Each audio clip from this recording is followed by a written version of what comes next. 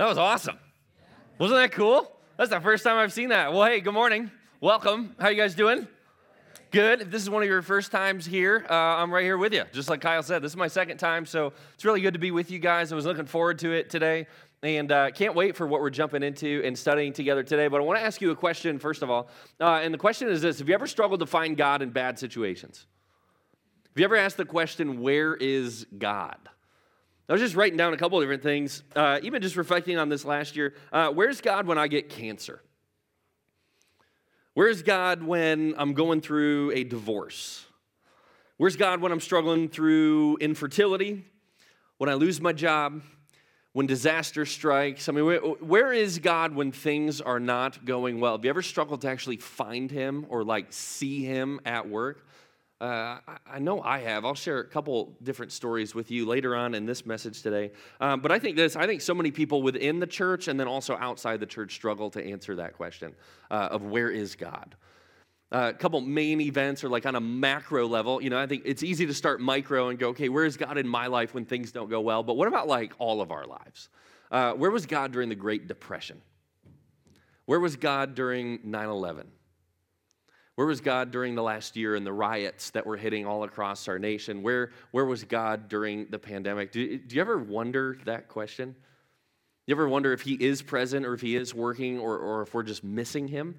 The big question I really want to tackle today, just for the couple minutes that we have together, is this. Would I recognize God if I actually saw him? Would I actually recognize him? If you're part of a church or if you're part of the church or this church, if you're a Jesus follower, what we believe is God is at work all the time. And God uses good situations and bad situations. But the question I want to unpack today is what does God do when things break?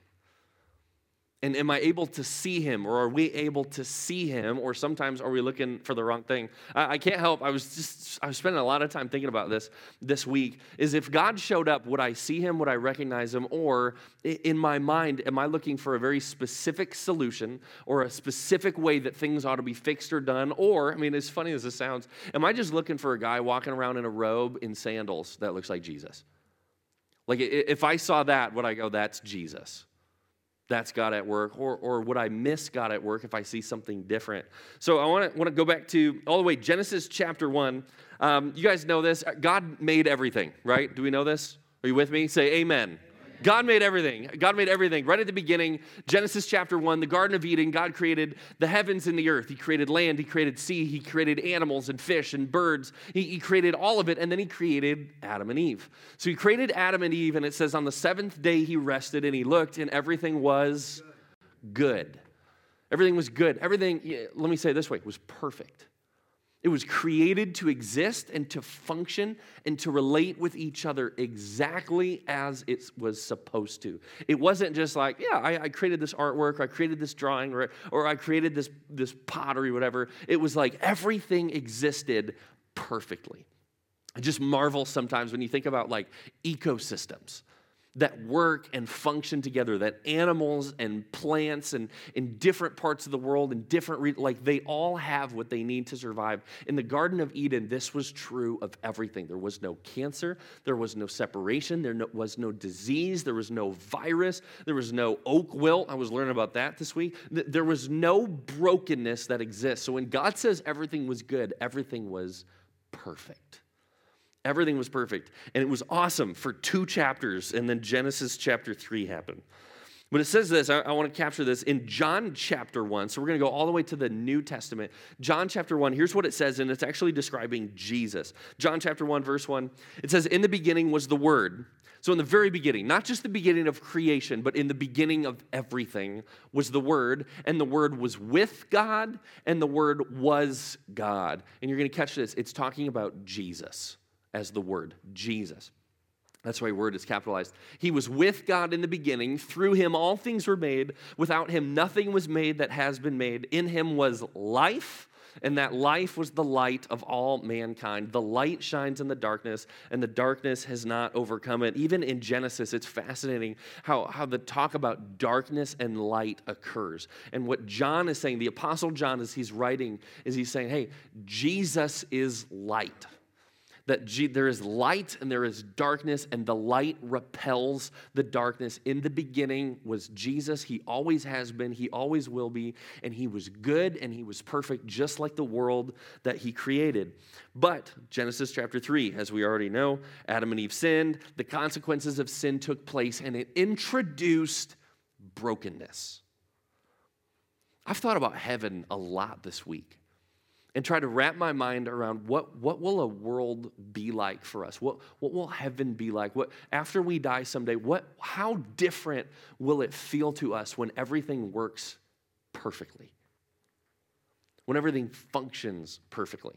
I met with a personal trainer for the first time this last week, and I was well aware that my body does not function perfectly or anywhere even close to it. I took ibuprofen this morning because I couldn't hardly stand up. I told Kyle this morning, I said, I was actually thinking about preaching this morning, and I went, man, I'm so glad they don't have any stairs here because I'm just hurting. Sometimes, like, you ever think about, man, someday, like, when I get to be in the presence of God and everything is perfect, I feel no pain.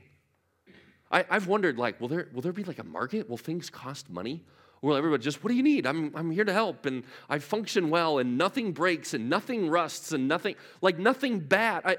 It's so hard for us to comprehend because brokenness and pain and discomfort and erosion and rust and viruses, all of this stuff that is broken, that was never intended to be from the very beginning, has become normal. And so it's so hard sometimes for us to live in a state of pure brokenness and try to find God in it. Because God's perfect. God's holy. God's set apart. God is good. And yet so much, what's so funny, I think about this a lot, our perspective of what is good is actually not good at all. It's not good at all, because what was good, what was truly good, was how God created it in the beginning. Our perception or our understanding of good is capped by this thing called sin. So when Adam and Eve made a decision in Genesis, when they disobeyed God, God says, you can eat from any fruit, any tree, you can do whatever you want in this garden, but do not eat this fruit. It was one tree right in the middle. And Satan came and he tempted them and he said, oh, God's withholding from you. And they bought it and they believed it and they bit it. And they bit into the fruit. And at that point, there was distance between us and God. So here's where I'm going today, just for those of you that are taking notes or want to know, like, tell me where you're going to land so I can track with you the entire time. I'm going to tell you where I'm going to land today. What does God do when things break? God sends someone. God sends someone. When things are broken, God sends someone. So sometimes it might feel hard to find God when we're going through cancer, when we're going through divorce, when we receive a bad diagnosis, when we're struggling with our jobs, when our kids are running away from the Lord, whatever it might be. Sometimes it's hard to find God or to see him in the brokenness. And often we say, God, I want you to fix my brokenness. I want you to fix it. Much of my life, I'll share a story here in just a second.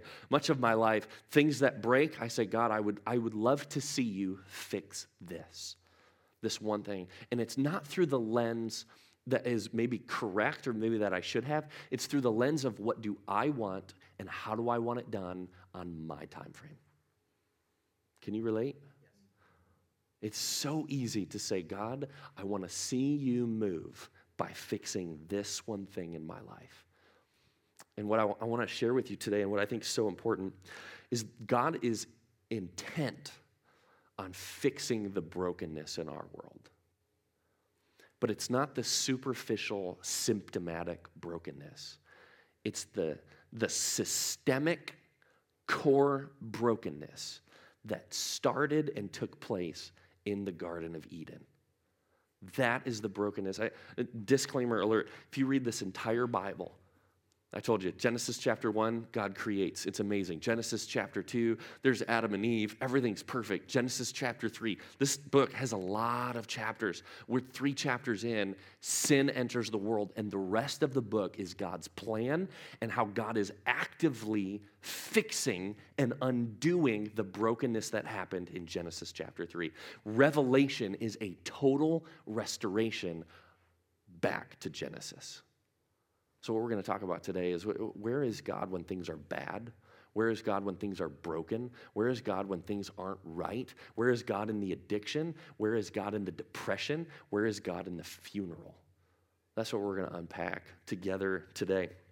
So I want to read this. Let's go. John chapter 1, verse 14. We have already talked. When things break, God sends someone. So verse 14, it says this, the Word became flesh. Still talking about Jesus. The Word became flesh and made his dwelling among us. We have seen his glory, the glory of the one and only Son, who came from the Father, full of grace and truth. This is what's so cool. If you look all throughout the Bible, all throughout the Old Testament, when things break, God sends someone. When an entire city would rebel against God, God sent Jonah, a city called Nineveh. They turned their backs on God. They said, we're just going to do our own thing. God sends Jonah to intercede on their behalf to give them a message, and they turn from their ways. When God saw the Israelites who were bound in bondage and slavery in Egypt, God sends Moses and says, I want you to go let my people go. I want you to go free them. I want you to go straight to the authority, straight to Pharaoh, and say, these are God's people. Let them go.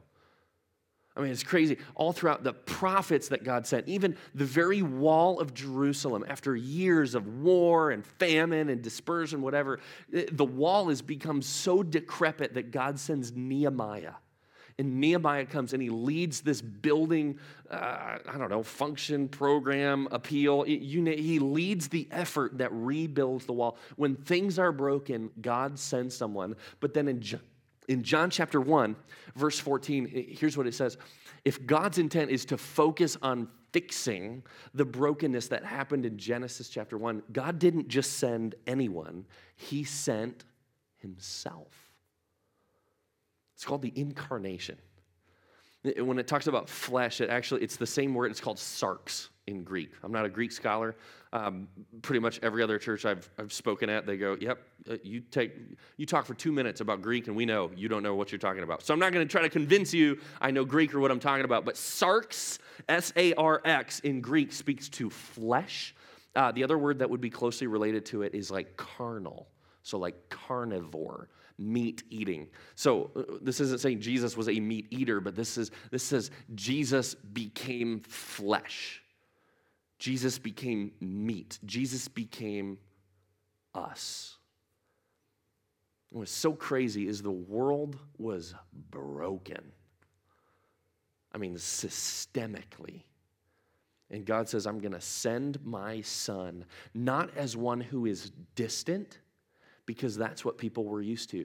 Very beginning in Genesis, when Adam and Eve sinned, there was distance between them and God.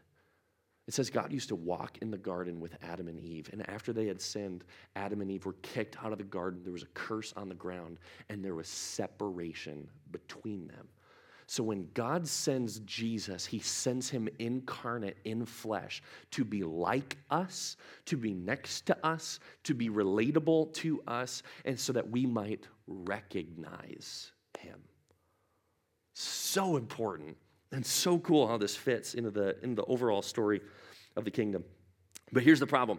So many people didn't recognize Jesus as the Son of God because he wasn't who they were looking for. So many people did not recognize Jesus. Here's what stinks for all of us, right? If you consider yourself a church person, if you consider yourself like, yeah, I've been in a church or I've attended church, I'm a Christian, I'm a Jesus follower. Here's what stinks for us. The Jesus people of Jesus' time didn't recognize Jesus. So if we had been born 2,000 years earlier, there's a real good chance many of us wouldn't have recognized Jesus. And then it gets worse for somebody like me who's up here with a microphone. The church leaders definitely didn't recognize Jesus, and they killed him. So how is it possible that God could become man? God could become human. God could become a person so relatable to us, and we don't catch it? It's because they were looking for something else. Let's go to the specific time. Even this is part of the Israelites' history. So the Israelites, or the Jewish people, these were God's chosen people. And within their culture, within their history, within their DNA was being oppressed. Things were broken in their lives for generations. I talked about a couple of them. They were in Egypt as slaves for over 400 years. And then after that, they moved where? They didn't go to the Hilton.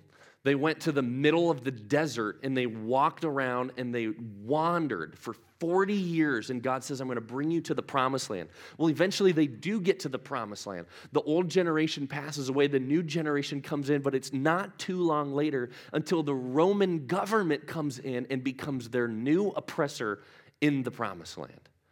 So the people, God's people, are so sick of being oppressed. They're so sick of being slaves. They're so sick of being treated like garbage. They're so sick of being at the bottom. In their minds, the Messiah that they're waiting for is a king who will come and do what for them? Overthrow the government. Put them on top. Switch everything around. Fix what is broken for us. Make us winners. That's what they were looking for. So can't you imagine how frustrating or how angering it would be to meet Jesus, who by all means, signs are pointing that he is the Messiah, but he doesn't care at all about some of those things we just listed. Doesn't care about overthrowing the government, doesn't care about making you first, doesn't care about punishing. Jesus came in with a totally different agenda, and the agenda was fixing Genesis 3 brokenness. The fixing that Jesus was after was restoring the relationship between people and God. The people that were waiting for Jesus were looking for a Messiah that elevated them above other people. Catch the difference?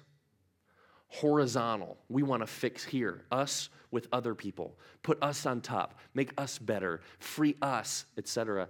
Jesus came and goes, no. You guys are all broken. You're actually on the same level.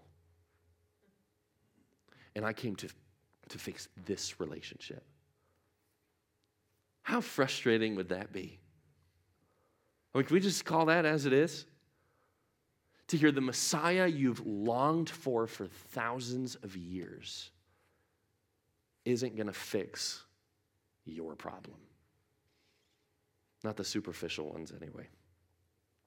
I remember college. College was one of my favorite seasons of life. It was just awesome. It's like all fun, very little responsibility. My least favorite part of college, maybe I can relate to some of you, was class, like the actual school part. I just hated that part. If I had to do just class, college would have been horrible. But everything else that came with college, the independence, the fun. I played Frisbee like it was my job. I was probably working like 20 to 25 hours a week on my Frisbee game. It was just fantastic. Made a ton of friends. Felt like I was moving up like in a lot of areas. Like I was finally becoming my own. That's what I was doing. I loved the season that I was in because I was like getting a groove. There was one area of my life that just was horrible. It was absolutely horrible. Any guesses what that might have been? Love life. I heard it in the back somewhere. Love life was horrible. It was horrible. In fact, I remember saying to people, I said this, I'm ashamed to tell you now. I remember telling people, I feel like God's for me in every area of my life except dating. I feel like that one he's actively opposed.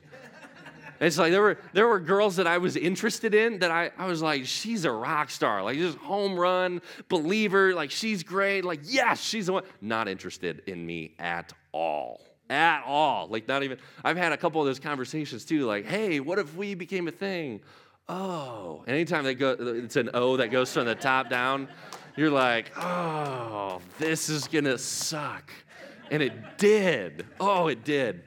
So that was like my love life. Or here's the opposite side. It was some women that had a healthy dose of psycho were just all about me.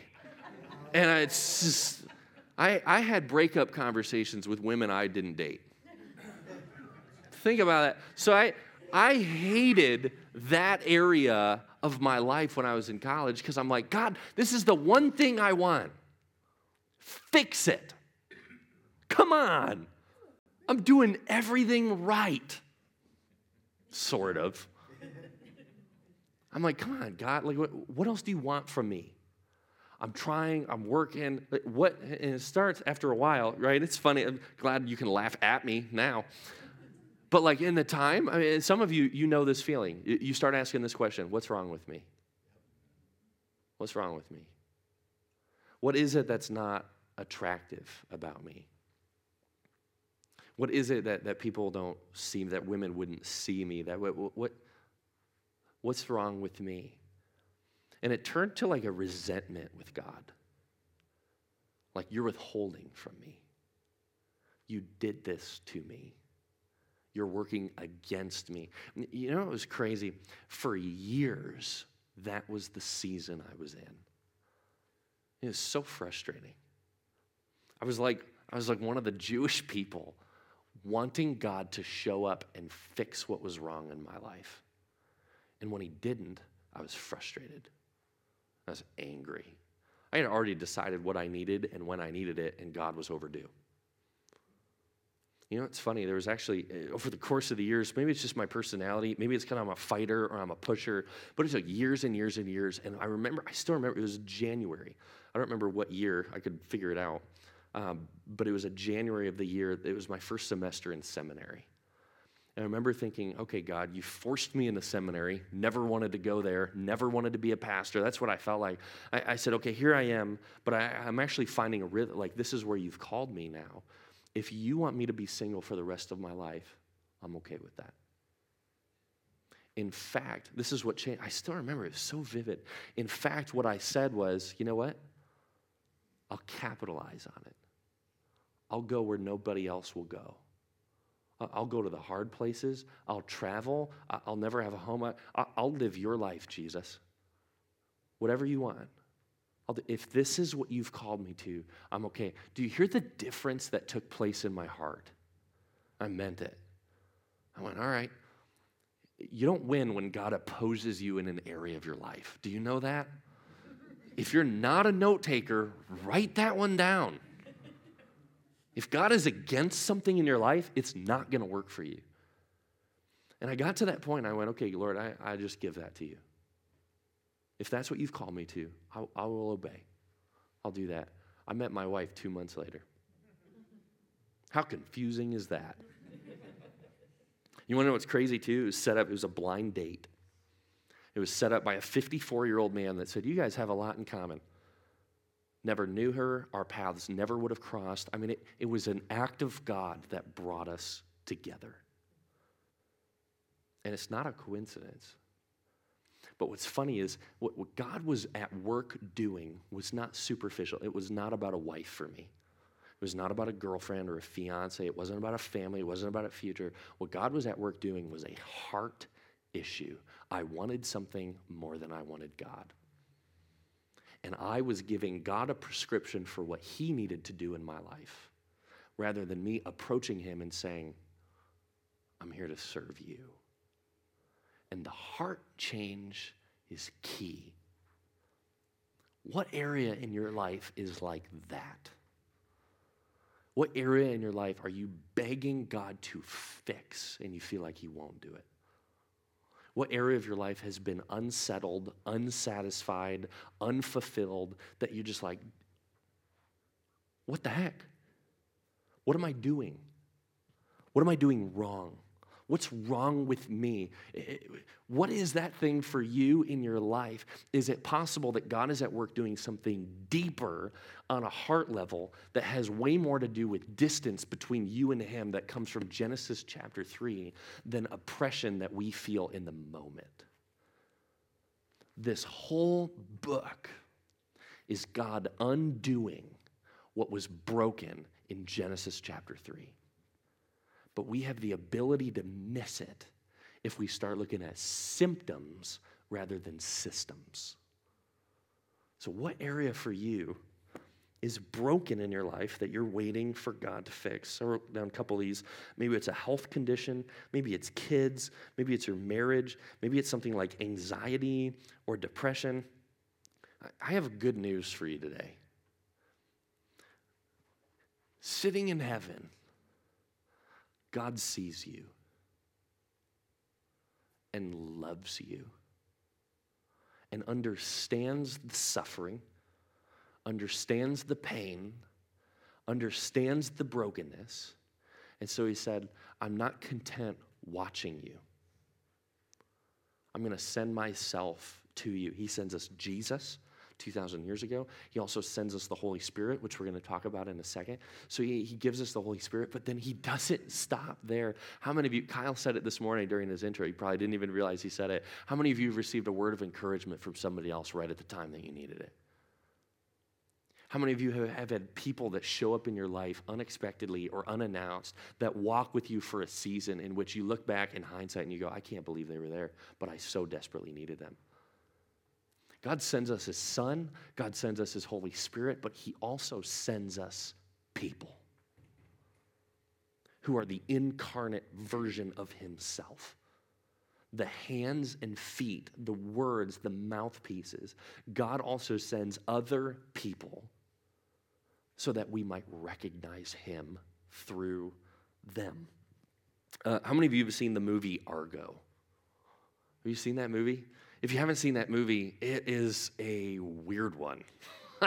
I'll give you the summary here. So I think it was 1979, I want to say is what it was. Basically, there was a crisis in Iran. There were ambassadors and diplomats that were living in the embassy in Iran. And basically, Iranian rebels stormed the U.S. embassy, took control. I think there were 449 diplomats and U.S. citizens that were held captive. There was a giant hostage crisis. 6 of them escaped, and they hid. And so Argo, this movie, it's with Ben Affleck, and the whole movie, it's the weirdest idea ever. It's like, really, this is what our tax dollars go towards. The CIA came up with an idea. They found out that the 6 diplomats were hiding in the Canadian ambassador's house. And they said, we need to get them out, but the country has turned against us. So here's how we're going to get them out. We're going to pretend like we're a movie crew. And we're going to go inside and we're going to act like we're filming a movie. We're going to give them all the passports and stuff like that so that they look Canadian or that they seem Canadian and that they're part of this crew. And we're going to smuggle them out of the country. That's the best plan the CIA came up with. That's a little embarrassing, I would just say. I remember hearing the premise of the movie going, that sounds like the dumbest movie I could ever watch. It was fantastic. It was fantastic, but I was consumed with this idea, or consumed with the thought of an ambassador or a diplomat. Do you know what an ambassador is? Check this out. This is the definition of an ambassador. It's an accredited diplomat sent by a country as its official representative to a foreign country. Here's what this means. If I was a diplomat for the United States, if I go over to Iran, I represent our country. That if I reside in the embassy is considered U.S. soil. That everything that comes with our country is embodied in my presence. I'm an ambassador. I'm a representative. I can speak. I can negotiate. I can do all these things. I can make decisions on behalf of my country because they've accredited me. They've empowered me. They've delegated authority to me. The U.S. has 189 ambassadors all over the world. Do you know that this is what Paul, the Apostle Paul in the New Testament, calls us if you're a believer in Jesus? Here's what he says, 2 Corinthians 5:20. He says this, we are therefore Christ's ambassadors. And he uses that word. Isn't that awesome? We are Christ's ambassadors as though God were making his appeal through us. We implore you on Christ's behalf, be reconciled to who? That's Genesis 3 brokenness. Paul is saying, get right with God. When you get right with God, you are accredited by God. You are empowered by God. And now you're an ambassador of God to all areas of the world. And the ground that you stand on is kingdom ground. And the authority you stand on is God's authority. And even if the country around you becomes hostile, this is why this movie is so cool. Even if the country around you is hostile, here's what God promises. I'll rescue you. I'll rescue you. That the world might turn against you. There have been martyrs of the faith. There have been people who have died serving the Lord. But I tell you what, right now, those that have died, those that were murdered as representation or ambassadors of God, they'll tell you, he rescued me. Because God's not just intent on the symptomatic, although he'll move that way. He's intent on the systemic. He's intent on fixing, on undoing the Genesis 3 brokenness. And so here's as I close here, I think we often think as followers of Jesus, our job is to invite people to church. You don't have to nod, you don't have to raise your hand, you have to do. But isn't it true that often it feels like that's what we're supposed to do? What if I told you that's not your job? What if I told you that's not what God had in mind when he called you as an ambassador? What if I told you your job is to go to the places that are hostile, to go to the places that are broken? I had a president in seminary at my commencement, so graduation. My president gets up there and he says this, move towards the pain. That's what Jesus did for us. That's what he's called us to do. Your job as a follower of Jesus is to move towards brokenness. Genesis 3 brokenness. Brokenness between people and God. And as an ambassador, as we reconcile ourselves, as we repent, as we come before the Lord and we go, I bring nothing to this equation. You bring everything. And he goes, I know, and that's enough. You've been reconciled. Jesus says you bring that sort of reconciliation and restoration to the world, you will be amazed at what I can do through you. Our job isn't to just invite people to come to church. Our job is to take church to them, to take God to them. There are places in our world, there are places in our country, there are places in our community of which God is not welcome, but you are. Isn't that funny? There's a lot of school systems today that God is not welcome in the school system, but some of you work in the school system. I used to. Bus driver, substitute teacher. My goodness, it was crazy how much kids had brokenness in their lives that very few people around them paid attention to. But if you're in the school system, you have a calling on your life. You're an ambassador.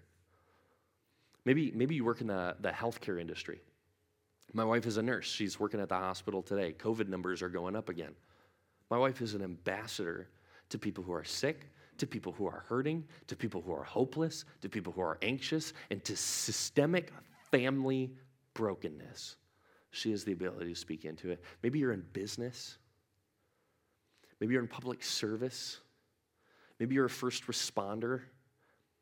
God has sent you as an ambassador to be his incarnation to people that may not ever interact with Jesus outside of their interaction with you. Even this week, I was thinking about, man, who I live next to. We live on a small little street. There's 9 houses, and I think one other one is a Christian. That's it. I'm an ambassador to my neighborhood.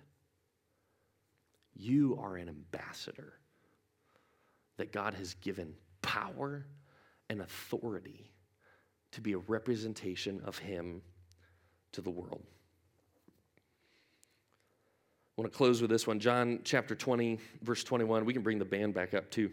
John chapter 20, verse 21, it says this, and Jesus says, peace be with you. As the Father has sent me, I am sending you. And with that, he breathed on them and said, receive the Holy Spirit.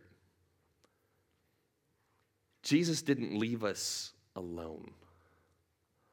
Jesus also said, I will be with you. Matthew 28, Jesus looks at the crowd of about 70 people that had followed him, that were walking with him, that were about to miss him, and could have easily become centric, like us-centric, like let's just do our thing. Jesus says, no, I'm sending you out into the world to make disciples of all nations. And you baptize them and you teach them to obey everything I've commanded you, and I will be with you to the end of the age.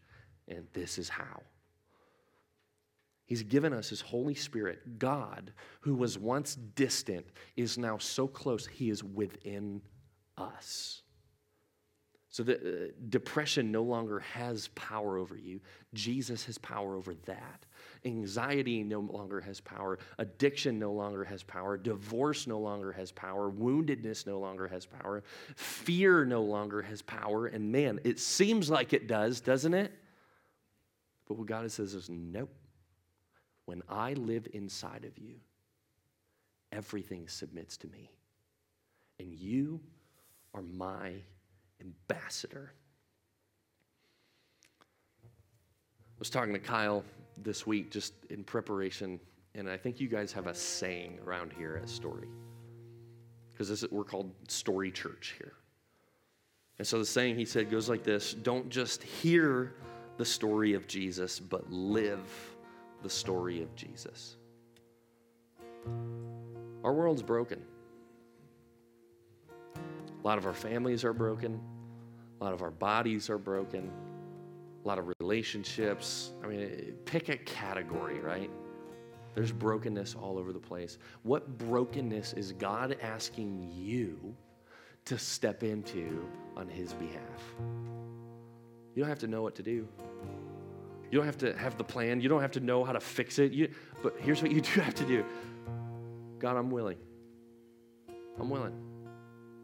And as I reconcile myself to you, I will better be able to step in and bring reconciliation for others. So I will be obedient to you.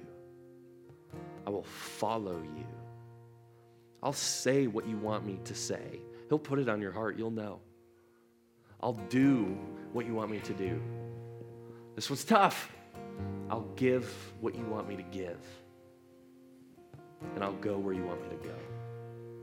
What area of brokenness in this community is God tapping you on the shoulder and saying, I want you to take a step into this as my ambassador? And he promises that he will be with you. Let's pray together. Father, thank you for this room. Thank you for your church. Thank you for Jesus. Thank you for seeing us in our brokenness, in our state of pain, in our state of separation and distance from you, and not being content with us staying there. Thank you for promising to undo the Genesis 3 brokenness and to restore creation as you intended it to be, so that you might walk with us again. So close, so tangible in a world where things are right. Father, we long for that day. We can't wait for that day. But for right now, Father, there's brokenness all around us, and it might scare us, or it might make us want to run the opposite direction, but you have called us to move towards it, to not be afraid. So, Father, thank you. We pray for healing right now. I pray for healing just even in this room. I think there are some in this room right now who have a pain or a wound that happened maybe a long time ago, maybe some of them even recently, that you want to minister to, Father. I pray for protection over them. I pray for healing for them, not just on a physical level, but on an emotional level, on a heart level. I also pray for people who know where you're calling them to step into and they're afraid. Something that you've been stirring on their hearts for a while and you've confirmed it again. I just pray against the spirit of fear. Pray that you would equip them. Pray that you would give them power and boldness and courage to step in where you are calling them to step in as your ambassador. You've already declared a victory. So allow us to put our hope and our trust in you and in you alone. We love you, Lord. And we all prayed this together in Jesus' name. Everybody said, amen.